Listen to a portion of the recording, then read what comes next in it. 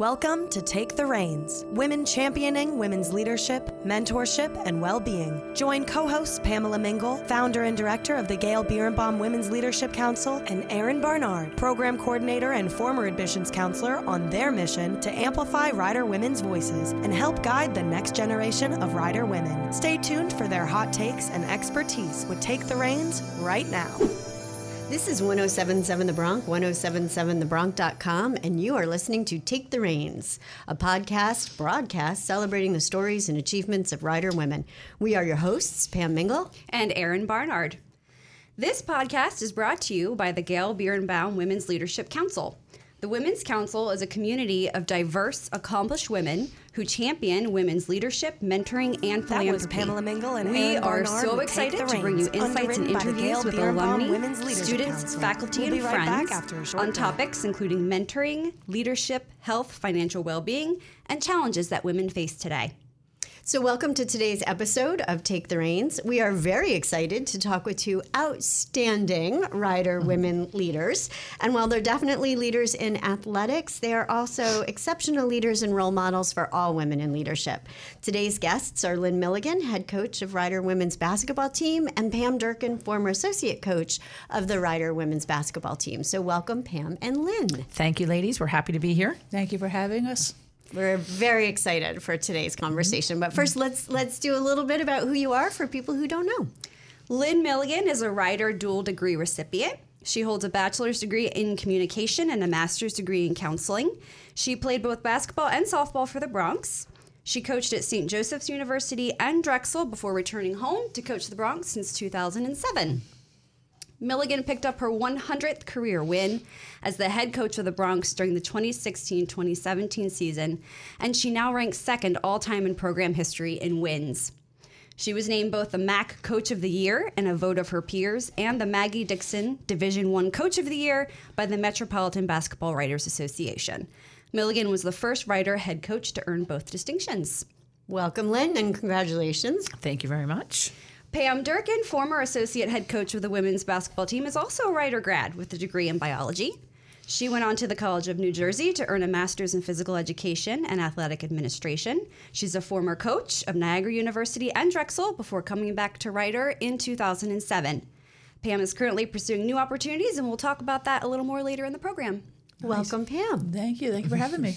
So today we're going to discuss your career journeys as Division I coaches and athletes, the mentors you've had along the way, key advice for women leaders in athletics and beyond, and as well as your leadership lessons. We're going to dive into the challenges for women leaders in college sports, including leadership opportunities or perhaps lack thereof, representation and diversity. There's an excellent study by the Women's Sports Foundation, which conducted a series, and so did the Women in College and Coaching Report Card with the Tucker Center for Research on Girls and Women in Sports. So we will be drawing statistics from both those studies as part of our conversation today. We will link that in the show notes, so if you want more information, you can go and find it there. But Lynn and Pam are crushing it, and we can't wait for you to hear their stories. So let's just get started.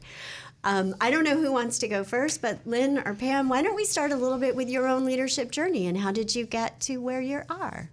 I'll start. Go ahead, Dirk. So I'm sure you'll hear how Lynn was bound to be a coach. My journey was not like that. So sports were important for me growing up. I grew up kind of before the specializing in one sport. You know, you always play multiple sports, that type of stuff. So I was what they label a late bloomer, and really didn't know where I was going to go to college until midway through my senior year in high school, which is pretty late this day and age. And so I came to Rider. I was very interested in medicine. So at the time, Rider didn't have health sciences or exercise sciences. So my track was basically biology, and if I wanted to continue on, it was going to be post college education. And I loved, all my coursework. Some of it was very difficult. Some of the classes, organic chemistry, still gives me nightmares to this day. Doesn't it give everyone nightmares? Yes. Yeah. But really enjoyed it. And so as I was kind of getting towards the tail end of my career, I was here 5 years because I blew out my knee, so I did have a redshirt year. But as I was getting towards the tail end of my career, I was either going to go to med school. Well, that was pretty much what I was going to do. And this summer after I graduated, I was preparing to take the MCATs, and I didn't feel like I was ready yet. So it was kind of like, I don't know if I should do it right away or if I should wait. And a friend of mine who was leaving a current position at College of New Jersey to take a position at Princeton had called and was like, listen, you don't know what you're doing. This is a chance for you to get your master's paid for, as well as, coach. And coaching for me wasn't necessarily on the radar. I mean, it's funny because I look back and there's old articles that are written about me, and for some reason coaching is mentioned, but it never was something that resonated with me. It was kind of like, oh, well, maybe this could be like the last resort type of job. And so I went to the College of New Jersey, and then 26 years later, I was still coaching. It's a very rewarding profession, and it just was something that, like I said, I wasn't looking to actually do. But once you got in it, there was just so many things that you fall in love with that it became very difficult to kind of leave. Yeah. And I think that's an interesting lesson. And isn't that one of the things we try to tell women all the time, is to be open to opportunities, that you don't have to know what comes next for yourself. Right. That if you're open to exploring and trying things and taking that leap of faith, like you could end up in something that's really rewarding and resonating for you for many, many years. Right. Many years. Yeah. So, Lynn, do you want to share a little bit about your transition? Yeah, mine here? was completely opposite of Pam's. I've known since I was 16 that I wanted to be a coach. I had some very influential coaches in my life. I played every sport I could possibly play, softball, basketball, field hockey, whatever season it was, I was playing. My summer jobs from the time that I was able to get a job or working at camps. So I really like to say I've never had a real job in my entire life. I never waitressed. I never did anything else. I literally just coached kids in sports camps, played sports, and that's all I've ever done. So I knew what I wanted to do. I knew that basketball was my first love. I wanted to play basketball in college. That was a big goal of mine, was to play Division I basketball. And at the time, I didn't want to stay anywhere near home. Ryder was too close. I grew up in South Jersey. But fortunately, I was able to make a smart decision and come to Ryder University and chose my majors, chose my path to things that I thought would help me in the future. I came in a business major, like back then. You were supposed to come in as a business major if you went to Ryder. That lasted about a semester. I didn't like you had to do a certain thing a certain way. That wasn't really me. I'm much more gray than that. So I switched over to communications, to speech communications, and people like Myra Guten and Howard Schwartz and all those guys that were head of our communication, just the best. I learned so much from them, and I'm a natural talker. So I was like, you know what, let me major in speech. So I did business and professional speech. And loved it, with the intention of knowing that I needed to communicate with people, because obviously back then there weren't cell phones and things like that. So you actually had to communicate with people and learn how to talk to people. So I felt like that would be a really good track for me to go, knowing what I wanted to do in the future. I didn't want to get caught up in, well, if you want to be a coach, you have to be, a PE major or whatever. And I didn't want to do that. I wanted to be a little bit more broad than that. And when I was fortunate enough to graduate here, Eldon Price, who was my coach and also Pam's coach, there was never a GA position on the women's basketball program, and Coach Price made one for me. He found a way to do it. He combined it with Leslie Craig, who was my softball coach, and they kind of came up with a plan for me that I was basically the GA for both programs. And so I was able to get my master's degree for free and coach both sports at the same time. And back then, people talk about, I know we're going to talk about, opportunities and things like that. And that was the best opportunity I could have. And the salary was $0. And it was, you get to coach 2 sports and get your master's degree for free. And I was like, thought I hit the jackpot. I was like, I thought that was the best thing ever. And like Pam said, 31 years later, here I sit. My entire goal when I left Ryder, after graduating with my master's degree in counseling, which again, I chose because I knew that I was going to be around young women and I wanted to be able to help them as best I could. So that's why I chose counseling for my master's degree. But when I left Ryder to go get my first full-time job, my entire goal was to get back here. Most assistant coaches in our profession, their goal is to be a head coach. Yeah. My goal was to be the Ryder head coach. That was my goal. It took me 15 years to get back. I was an assistant coach for 15 years. But when I got back here, that was my dream job. I was a student athlete here. I know what this place did for me. I watched the coaches help me, help my teammates, other coaches on this campus. I was here when Coach Capola was here, Coach Brady. Everybody was just so invested in the students here, and I wanted to be a part of that, and I wanted to come back and be able to do that. So that was my goal, to get back here and be the head coach at Rider. And fortunately, I've been here for 16 years and going on 17, and be here till they kick me out.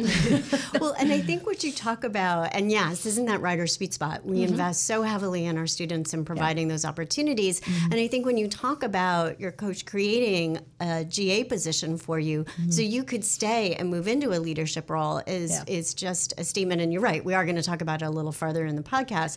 But Erin and I talk about this a lot, is how do we create those leadership opportunities? And Rider does that exceptionally well. And I'm very... I was very, very fortunate that they came up with a plan to help me stay. Great. Absolutely. You mentioned your master's degree in counseling. I'm just curious how you feel that helps you as a coach and as a leader. Well, I'd say I use that degree every single day. Yeah. In our day, when Pam and I are working and stuff, I mean, it's like 10% of the day is actually like basketball and on the court. The rest of it is really with our young ladies. We have a very good culture in our program. We have an open door policy. Our doors are always open. Our players come in and out all day long. They hang out in our office. And situations arise with young women. Yeah. I like to say we get players as 17-year-old kids, and when they leave us, they're 22-year-old women. Yeah. And 17 to 22 in a young woman's life, huge. There's a lot that goes on that really has nothing to do with basketball. Right. Yes. And we want to make sure, and when we recruit and we're talking to parents and we're talking to mothers, that they know that the people that their daughters are going to be around are going to be people that they can trust, people they can talk to about anything. And different situations come up every single day. I'm sure we could both sit here and tell you a million stories of just, things that come up that young women need to talk about. They need to have that maternal figure, I guess if that's the right word, that maternal figure person that they can rely on, that they can count on, that they know is there for them when they need it.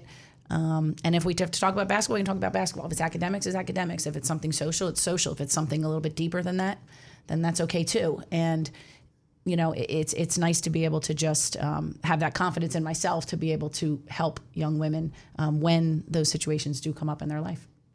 Yes, we're going to dive into that a little bit deeper in our next segment, because we're going to talk about women's participation in sports and the benefits of that. And I think that ties in really nicely with what you were just talking about. But we're going to take a short break. This is 107.7 The Bronx, 107.7thebronx.com, and you're listening to Take the Reins. That was Pamela Mingle and Erin Barnard with Take the Reins, underwritten by the Gale Birnbaum Women's Leadership Council. We'll be right back after a short break.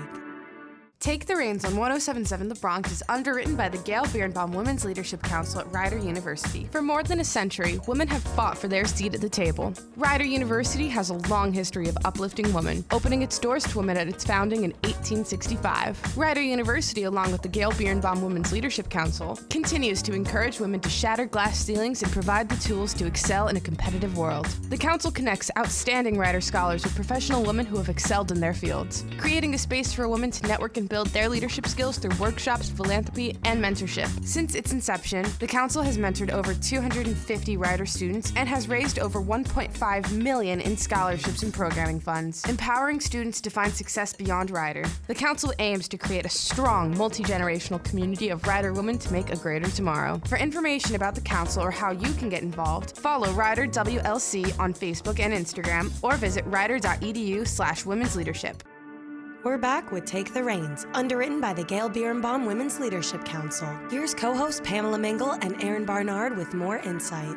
We're back. You're listening to Take the Reins on 107.7 The Bronx, 107.7thebronx.com. We're here with Lynn and Pam, and we're going to talk now a little bit about early athletic experiences and its impact on leadership. Participating in a sport increases graduation rates for high school and college. Athletes have higher grade point averages and higher AP scores.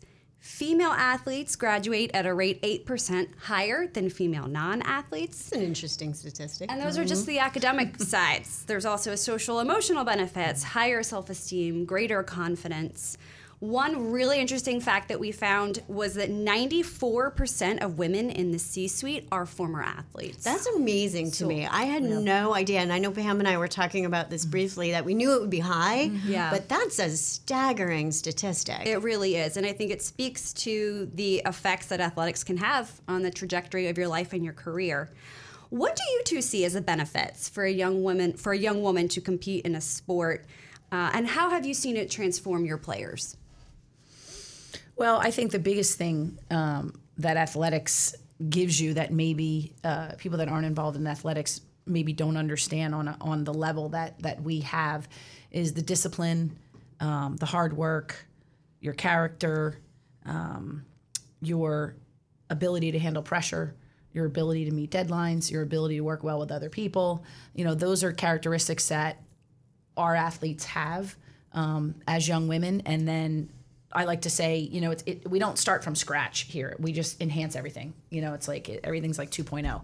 And I think that those characteristics are what people in the outside world are looking for, and I think it becomes kind of natural for our young women to instill those types of characteristics that they don't even realize they have. I don't think they realize it until they leave here, until they're done playing sports, what they can draw back on and be like, oh, wow, that's, and we talk about it all the time, like this isn't going to be the hardest thing you're ever going to face. Right. And I think what sports does is put you in a situation and teach you how to handle, in my opinion, pretty much anything. You can draw back on some type of sport memory, some type of sport activity that you don't realize until you're in that situation and it clicks and it's like, oh, be early for a meeting, on time is late. Those little things that I think bosses and people in corporate world are like, oh, you're on time. You're like, I don't know if that's a norm or not. You know what I mean? How you handle yourself in a meeting, how you communicate, how you can work in a team,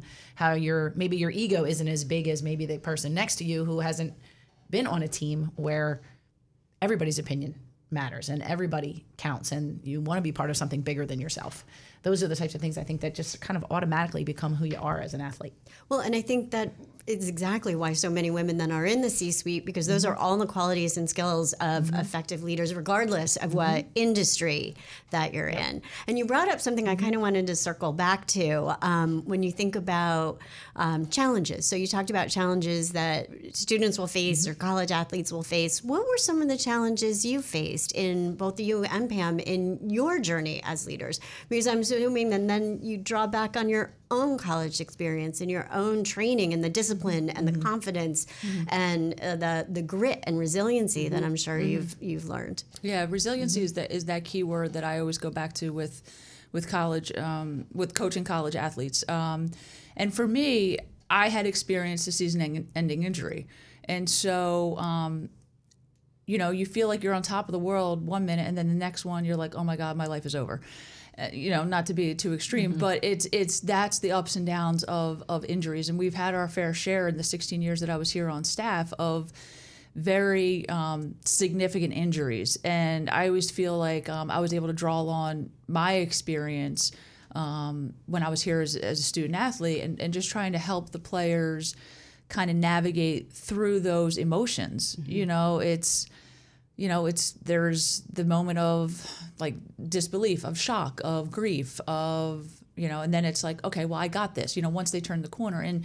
And watching the student athletes from the first time they get injured to either they return to the court, and perform as if they never got injured, or even if maybe that injury sent them on a different trajectory, and to see that different path that they put them on and see that they're still okay. I think for me, that's what I was able to kind of, draw from my career is like, okay, it was an injury that took, 6 to 8 months to recover from, but and I imagine in sports, that is an eternity. It does feel like an eternity, especially for basketball, because it's a longer, well, with basketball, it is a longer season, so you do have a little bit more time to kind of come back into the fold, where some of the other sports, it might be like 3-month sports or 3-month seasons. You miss, your varsity season, but but just being able to come back and perform, and there were so many other qualities I was able to learn by not competing. When you're in the fray and you're competing, you don't see some of these things that are on the peripheral. Like I used to always think my coach was crazy for like yelling at us for certain things. And I was like, well, he's not playing me because because for whatever reason, he doesn't like me, whatever. And when I stepped back and couldn't play, when the sport was taken from me, I was like, oh, now I see exactly what he's talking about. A different perspective. Yes, yeah. When you step back and you gain a different perspective of what it takes to compete at that highest level. Yeah. For me, I always draw back on balance and time management. Oh, yeah. Balance was big for me because I always went from season to season to season to season. And then managing my time, obviously, with academics and all the sports I was playing in high school and all that. And then coming to college, I didn't play softball my freshman year. And quite frankly, I had too much time on my hands. I'm like, I need to do more. For me, it's just making sure that I was balanced, with basketball, with softball, with my academics. I wrote for the Rider News. Like I needed to do things, but I also had to manage it to make sure that I was, getting done what I needed to get done and trying to be as successful as I could at everything I was doing. But that's kind of the way that I grew up, is try to balance everything. And time management is such a huge key. And I tell kids all the time, kids get overwhelmed and, well, I'm playing a Division I sport and I'm playing basketball and I don't have time to do anything. And I always tell them the problem is you have too much time to do nothing. Yeah. It's not that you don't have enough time to do everything. You have too much time to do nothing, because it's a whole different world when you get here. Yeah. In high school, you're in school from, 7 a.m. to like 3 p.m. Mm-hmm. That's not college. Yep. You're in a classroom for maybe 2 hours a day. So now all of a sudden you've got these 5 or 6 hours that you've never had before and you don't even realize you have them. So it's really managing your time to be successful at everything that you can do. And we work really, really hard on that, particularly with our younger players, is helping them manage their time and recognize that there's a lot of time in the day. We call them 168s. There's 168 hours in a week. And we have a chart that I do for our players, and then they add to it so that they can see, oh my God, I have all this to do. Okay, well, let's write it down in our 168 and see what it actually looks like. Add in, from weightlifting to individuals to practice to class to study hall. And you look at all of it and you're like, oh, wow, I still have a lot of time. I've got some time I can get things done and still have fun and do all the other things. So it's really just that balance and time management for me that I always draw back on, because I was always that person that was like, okay, let's do more. What can we do? Let's do more. And just helping our kids understand that there is time to do everything that you want to do at the level that you want to do it at. And there is a balance that you have to have in order for that to happen. In a successful, positive way. Those are good life skills for anyone. And I think we talk about it all the time. We all have the same amount of time in a day. Yeah. Everyone has the same exact amount of time, and it's how you schedule it and how you use it. Exactly. So I think that's a life skill and a good mentoring moment, which I think is a good... Yeah, and you started to touch on mentoring a little bit. One of the most effective ways to encourage young women in athletics is through mentorship. So can you talk a little bit about why you decided to introduce mentoring into your team? Our favorite topic. It is our favorite topic. We're a little biased on this topic. We love it. So could you tell us a little bit about what you do with your team? Yeah, obviously we try to do as much as we can. We do a lot of team building, team bonding, team growth, individual growth, collective growth. And there's many, many things that we've done over the years. Probably the best thing we've done is our mentoring program that Pam actually started for us last year. So I'm going to let her talk about that, because it was something where we were able to incorporate our alumni and everybody into our program that we want to continue. Yeah, I had the idea maybe 3 or 4 years ago to really, run with it. And it kind of came from the program that you were working with, Pam. And some of our athletes were involved in that. And I was thinking, we have some really phenomenal young women who've come through the Rider program, not just the ones that Lynn has coached, but ones that have come before us. And I wanted to find a way to kind of bridge that gap of, introducing our student athletes to some of these amazing women. And I wanted to do it, I think it was like the tail end of 2020. And of course that was COVID. And so everything kind of got pushed back a couple years. And finally last year I was like, you know what, we're just going to do it. And it's going to be an evolving program because it was the first time of us doing it. We went through our list of alums and kind of focused in on, I think there's like 15 of them that were like, okay, these are some women who have done what they said they were going to do, have made a positive impact, and not just ones that have these tremendous C-level type of jobs, but just really have grown from being a student athlete to where they are right now. And we had 11 former women's basketball players say yes. That's and great. Yeah, and we were able to pair our student athletes up with them, and they just kind of facilitated a couple conversations of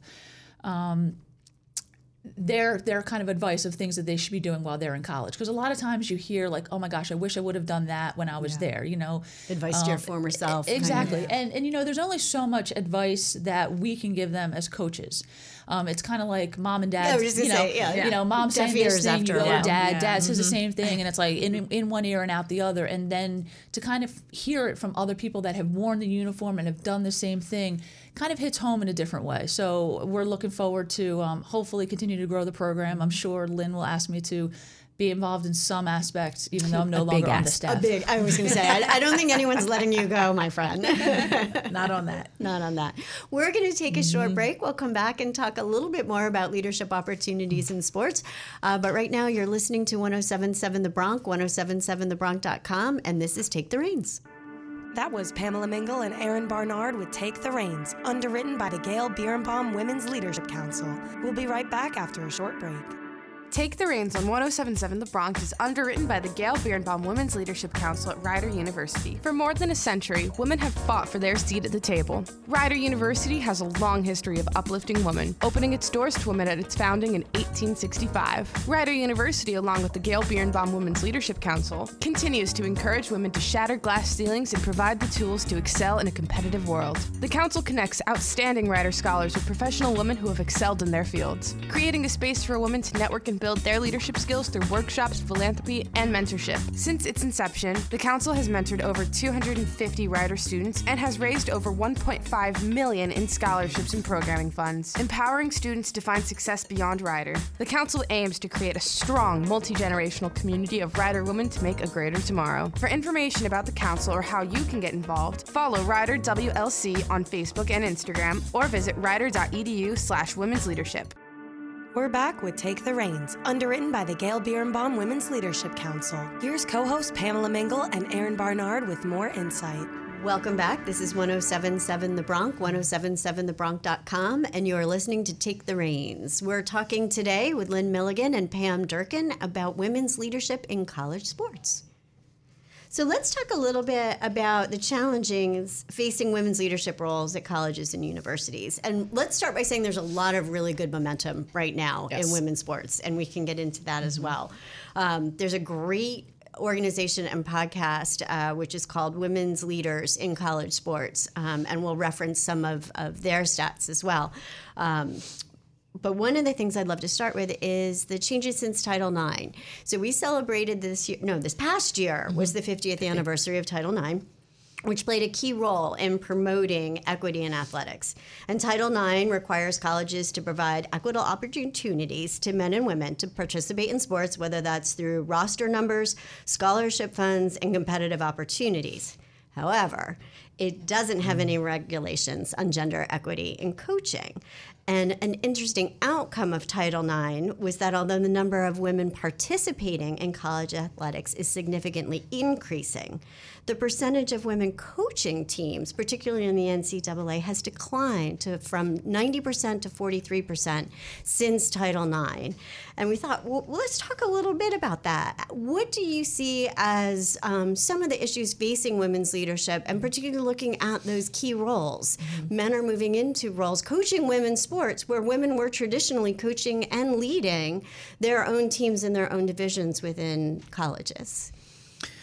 I think that's a loaded question. I think these are just my thoughts, but if you go back to 1972 when Title IX was part of the Education Act and things started to change and people started to see the advantage of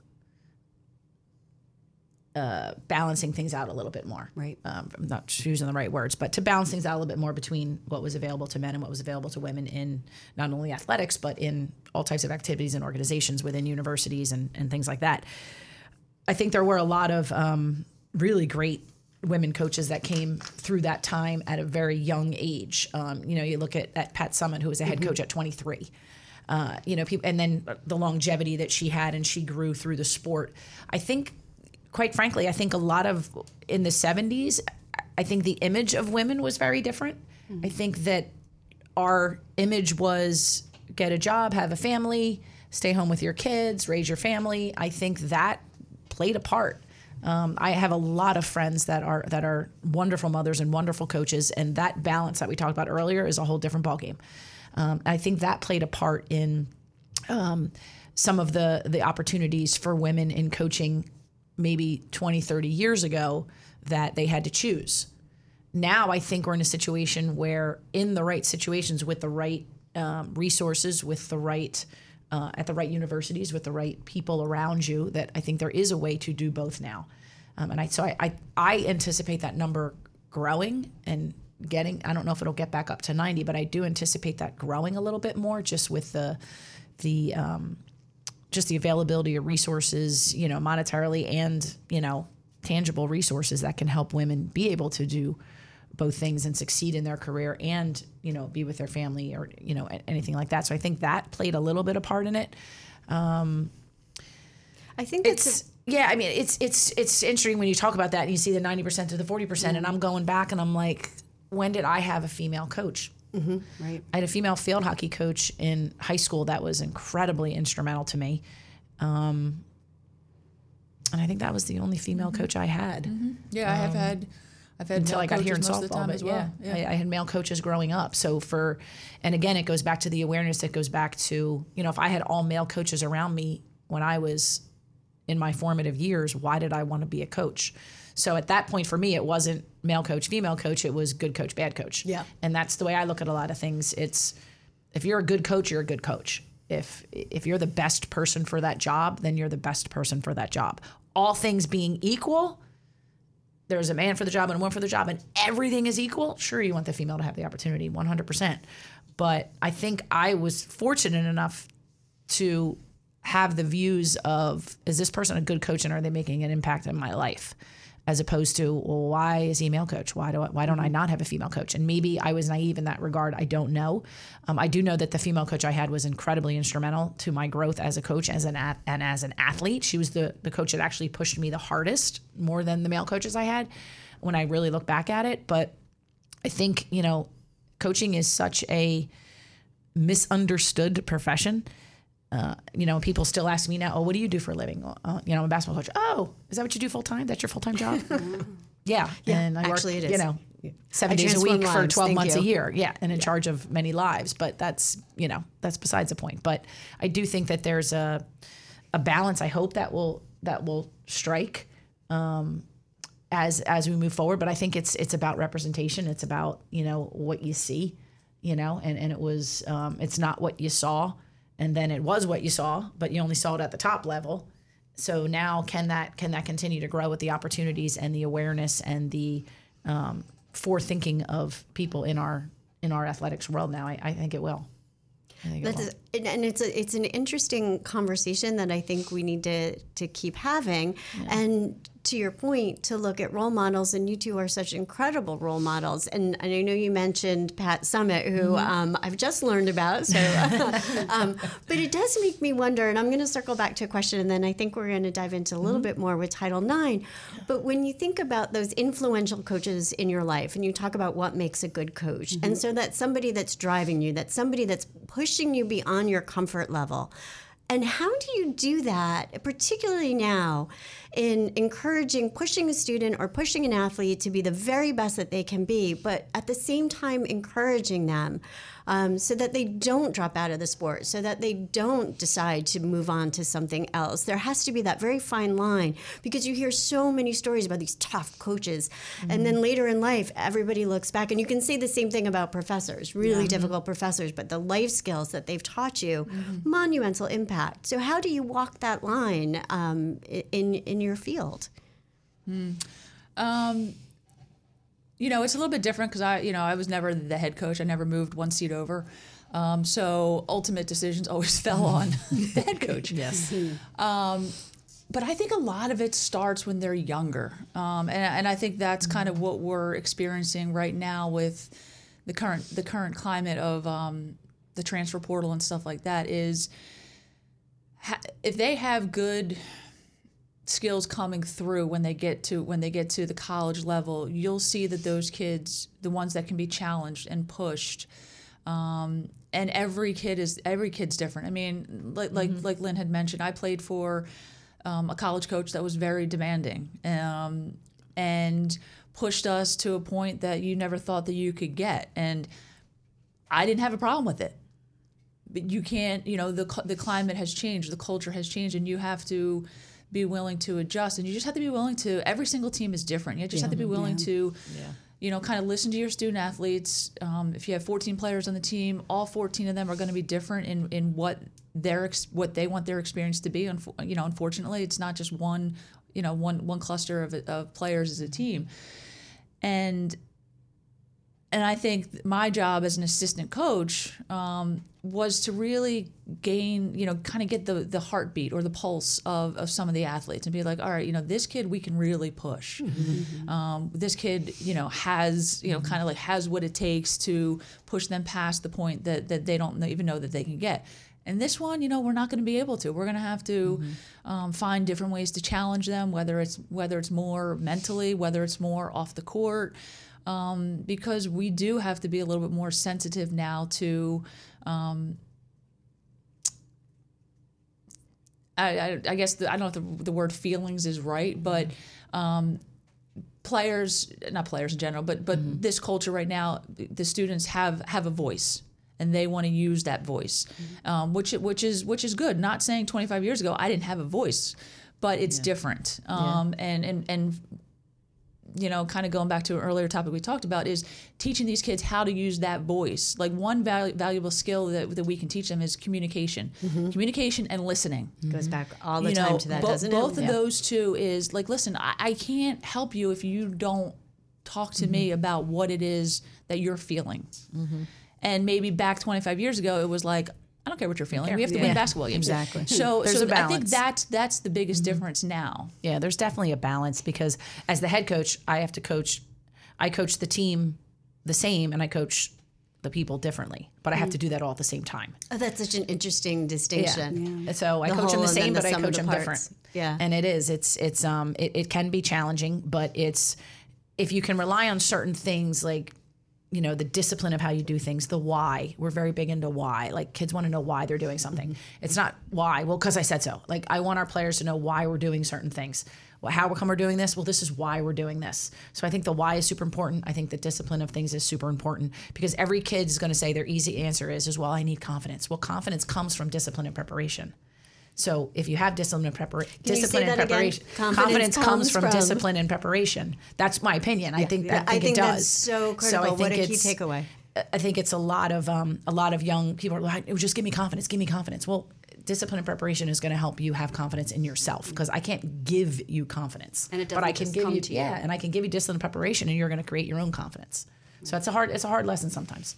Yeah, no, that is something that I think we're gonna start talking about in the women's council and our team meetings because that's a really good point. Yeah.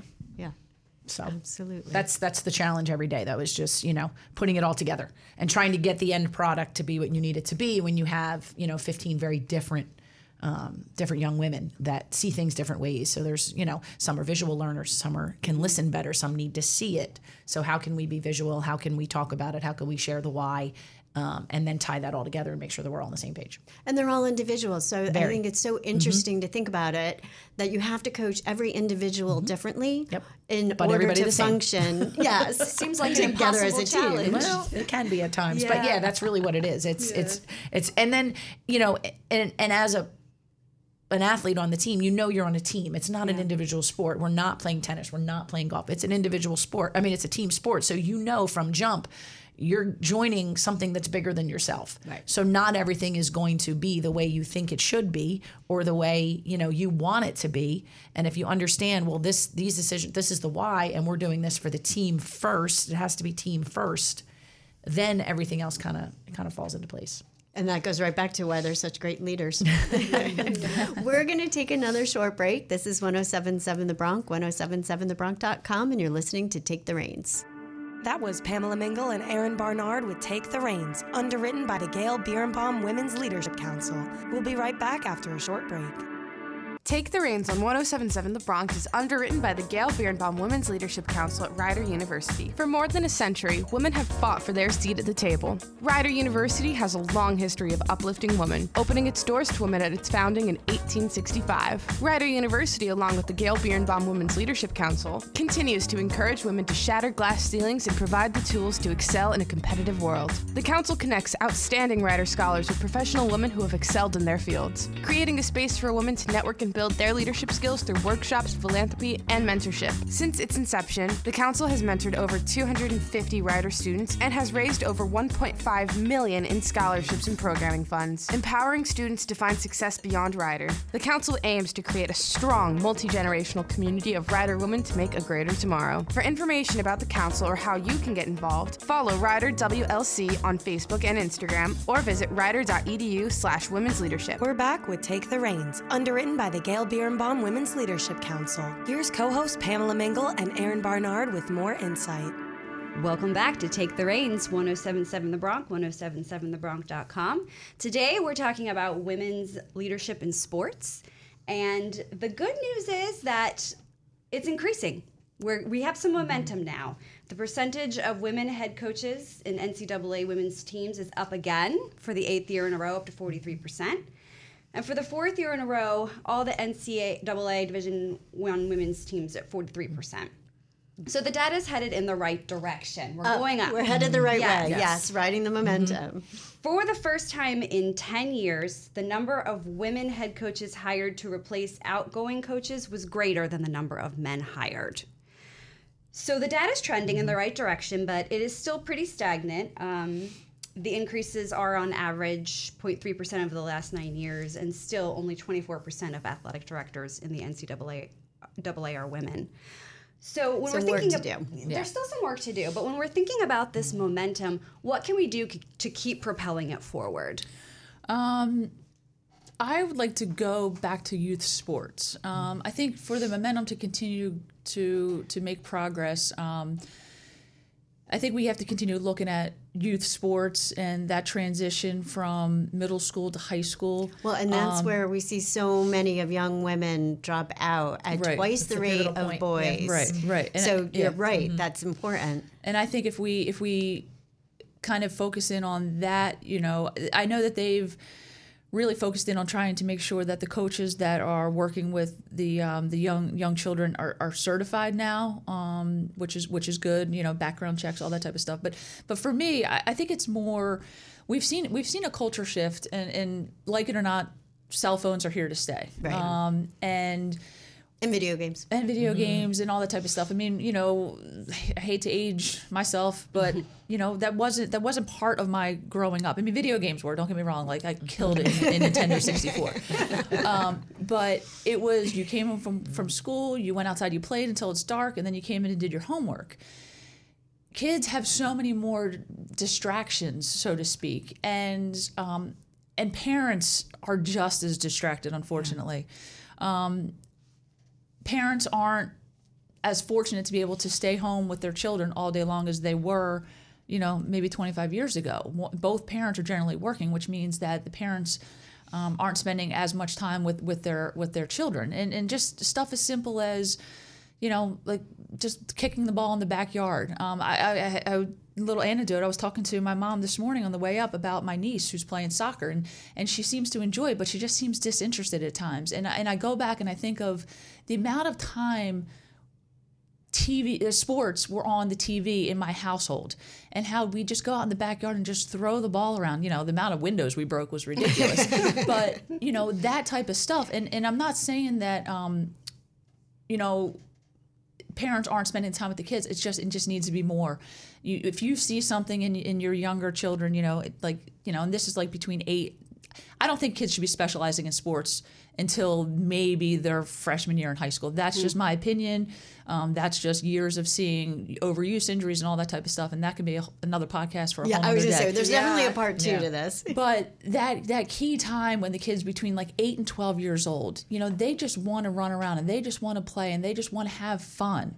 And being able to go from practice to coming home and continue to work on those skills, I think that's where the confidence in continuing your sport starts. It's, not just going to practice with the team and then the game and then coming home and not thinking about the sport the rest of the time. Yeah. Like I said, just having it on in the background, and just you learn so many lessons even by watching it on TV. And I'd like to I wish there was, maybe there's a study out there about seeing like how many households, have sports on in the TVs, and does that impact the younger children growing up? And so for me, I kind of look at it like keep that momentum or make sure that momentum is being pushed and starting in grammar school, middle school, elementary, middle, and then as they get into high school, then that confidence is already there. Then they're not so intimidated to join high school sports for the first time because and that's a different. It is. I came from a very small middle school, and we didn't have feeder programs to the high school. But my parents, we were always outside playing. I had an older brother, and I have a couple younger sisters, and we were always playing. So I was able to kind of develop some of those skills. But I can't imagine how intimidating it is when you show up and you might not have been exposed to those things until that day. And I see it sometimes when I used to go to open gyms for basketball, and some of these kids showing up to try out for the team, you can just tell that they've never. Been introduced to just some of the basic skills, and that stuff can start just so much younger. Yeah, that's good advice and food for thought for the parents out there. Yeah, absolutely. I want to circle back. We have just a few minutes left, and we have our rapid fire questions at the end, so we want to leave time for that. But one of the things we talk about a lot in athletics is looking at the outputs as a measure of equity, right? So looking at, what are your ticket sales, your marketing revenue, and that seems to me, I was listening to a really interesting podcast. We talked about the women leaders in college sports. But how do you, I think you have to invest in the input before you're going to have equal outputs. So I'm kind of curious, in your opinions, is how do we fix those inputs so that we're getting those outputs, so that we're having, the resources for women in sports to have that same opportunity, and we're not sending our players overseas. We're able to keep them and be able to interact with our communities, and middle school boys are able to sit in a stadium and go to women's sports and find it as compelling as men's sports. So I'm just curious, in your experience, how do we work on that? How do we make those investments on the beginning so that you get there at the end? I think, again, that's a loaded question. I mean, you can make the easy answer and be like, just give spend more money. Yeah. But I think it's more than that. I think there's an awareness. There's it needs to be in people's faces. I mean, you see the success that, college women's basketball is at right now because of social media, because of the investment that some of these bigger schools are making into their athletes.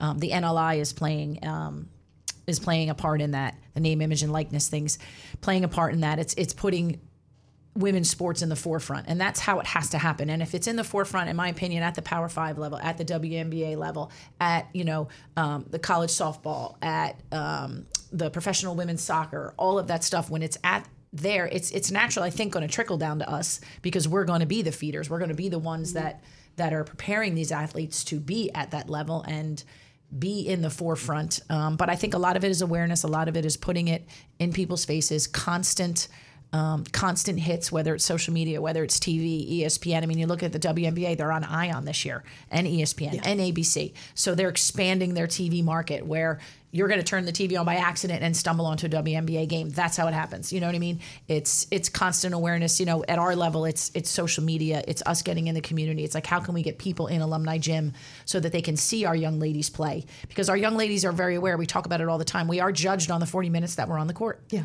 But the other amount of time, nobody knows that, we're getting up at 7 and lifting, or we're practicing at 7 o'clock at night, or they have to go running at 6 a.m. or all of those things. And I tell my kids all the time, nobody cares about that. We know what we're doing. We know what we're doing to prepare and be disciplined so that we can put ourselves in the most successful situation on game night, because that's what we're preparing for. All of that stuff behind the scenes doesn't really matter to the family that's coming to see us play, but we have to be prepared to be at our best so that they come back. And that's how we grow the game. Yeah. If a mother's bringing her daughter and dad and son come along and they have a great family night, well, then they're all going to come back. And maybe next time, the son and daughter bring a friend, and next time they bring 2 friends, and then they want to, hey, I want to have my birthday party with the Rider Lady Bronx. Okay, great, let's do that. But it's awareness. It's being accessible to anything. Anything that, like, I say it all the time at PM, I don't say no to anything. If you want to be accessible to Rider Women's basketball, doors open, come on in, because we'll do whatever we have to do to make sure that people understand who we are and what we're all about. That's great advice. Mm-hmm. Great advice. Mm-hmm. We are coming up right to the end of our show, so we are going to head into our rapid fire questions to take us out. Our Erin, favorite part. I was going to say, this is our favorite part. We have not shared the questions ahead of time. So Erin, why don't you lead us off? Sure. Our first question, what is your non-negotiable? Oh, geez. It's a big question. Yeah, that's like non-negotiable for me and for like the people that are around me. I don't have time to go into it, but it's heart and soul. Yeah. It's the philosophy of our program. It's who we are. It's the culture of our program. It's a big, long acronym, but it's non-negotiable. You have to have your heart and soul. Love it. my non-negotiable is trust. Perfect.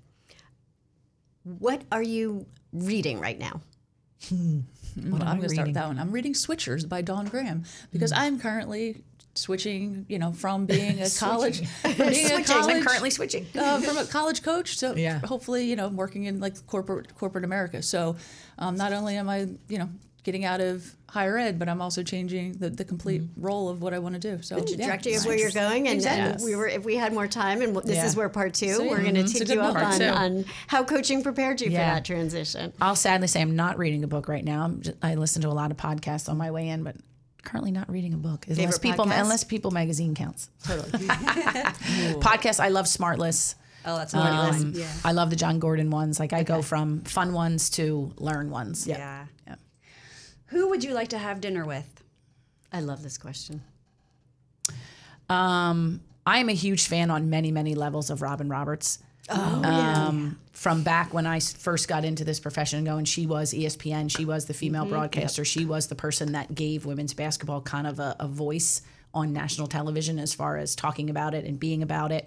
And then obviously what she's done, fought for her life and Good Morning America. And I just think she's an amazing role model. So I would say Robin Roberts. That answer has changed for me over the years. Currently, it would probably be Danica Patrick, someone who has had a lot of success in a male-dominated industry, and then is now pivoted to a completely different type of career. What profession, and Pam, we can start with you on this one. What profession would you like to be doing if you weren't doing what you're doing right now? Or we can come back to that. Yeah, no. I mean, I enjoyed coaching because I enjoyed helping, and being of service and that type of stuff. And so for me, I just want to find something that continues to put me in that role and just helping people get from, being starting from point A to get to point Z and being the best version of themselves and helping them get to that point. What that's going to look like, stay tuned. Yeah. I've always wanted to, I'm a talker by nature. I have always wanted to do broadcasting, TV, radio, any of those types of things where I can just, think and that's a again, be in a choice, situation where I can talk about the sport and talk about the things that Pam's talking about. Like I like to talk about it. I would love to do a podcast, anything like that where I could We just. can do another one. We can just keep going. Anytime. Podcast Anytime. 3, podcast 4. Anytime. Our last question, what job would you least like to do? Anything that revolves sitting around a desk from 9 to 5 in a cubby is not for me. I've been thinking a lot about jobs that I don't want to do lately. It is good. You can eliminate a bunch. Yeah. It's funny because being a college coach and recruiting players to come to your campus involves sales a little bit, right? But I would not want to have a job where my life depended on making the close. And that's one of those types of things where I'm just like, I just know where my limits are, and like that's one of those jobs that I really don't want to touch. Yeah. Fair enough. Absolutely. Well, we wanted to thank you both so much for taking time with us today. We're really excited, and like we said, we'll probably have. In fact, let's just commit to it now. Yes. We'll do a follow-up to this. We're in. And women in sports, women leaders in sports. This is 107.7 The Bronx, 107.7thebronx.com, and you've been listening to Take the Reins from the Gail Birnbaum Women's Leadership Council. That was co-host Erin Barnard and Pamela Mingle with Take the Reins. Join the discussion next week, Sunday at 8 a.m. with the Gail Birnbaum Women's Leadership Council, only on 107.7 The Bronx.